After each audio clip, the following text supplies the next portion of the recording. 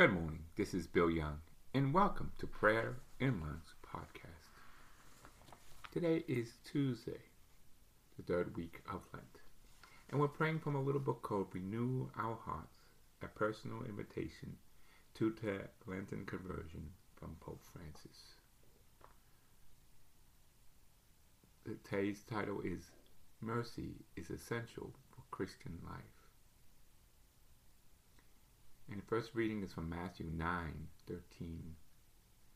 Go and learn what this means. I desire mercy, not sacrifice, for I have come to call not the righteous, but sinners. Matthew 9:13. Jesus affirms that mercy is not only an action of the Father, but also a criterion for ascending whose God's true children are. In short, we are called to show mercy because mercy has first been shown to us.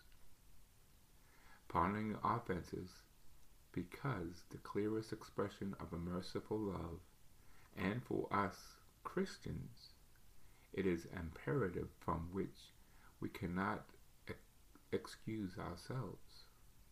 At times, how hard it seems to forgive, and yet pardon is the instrument placed into our fragile hands to attain serenity of heart. Let us go of anger, wrath, and violence and revenge are necessary conditions to a lively, joyful.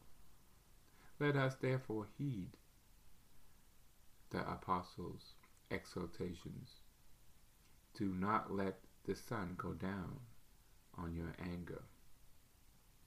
Above all, let us listen to the words of Jesus, who made mercy as an ideal of life and a criterion for credibility of our faith.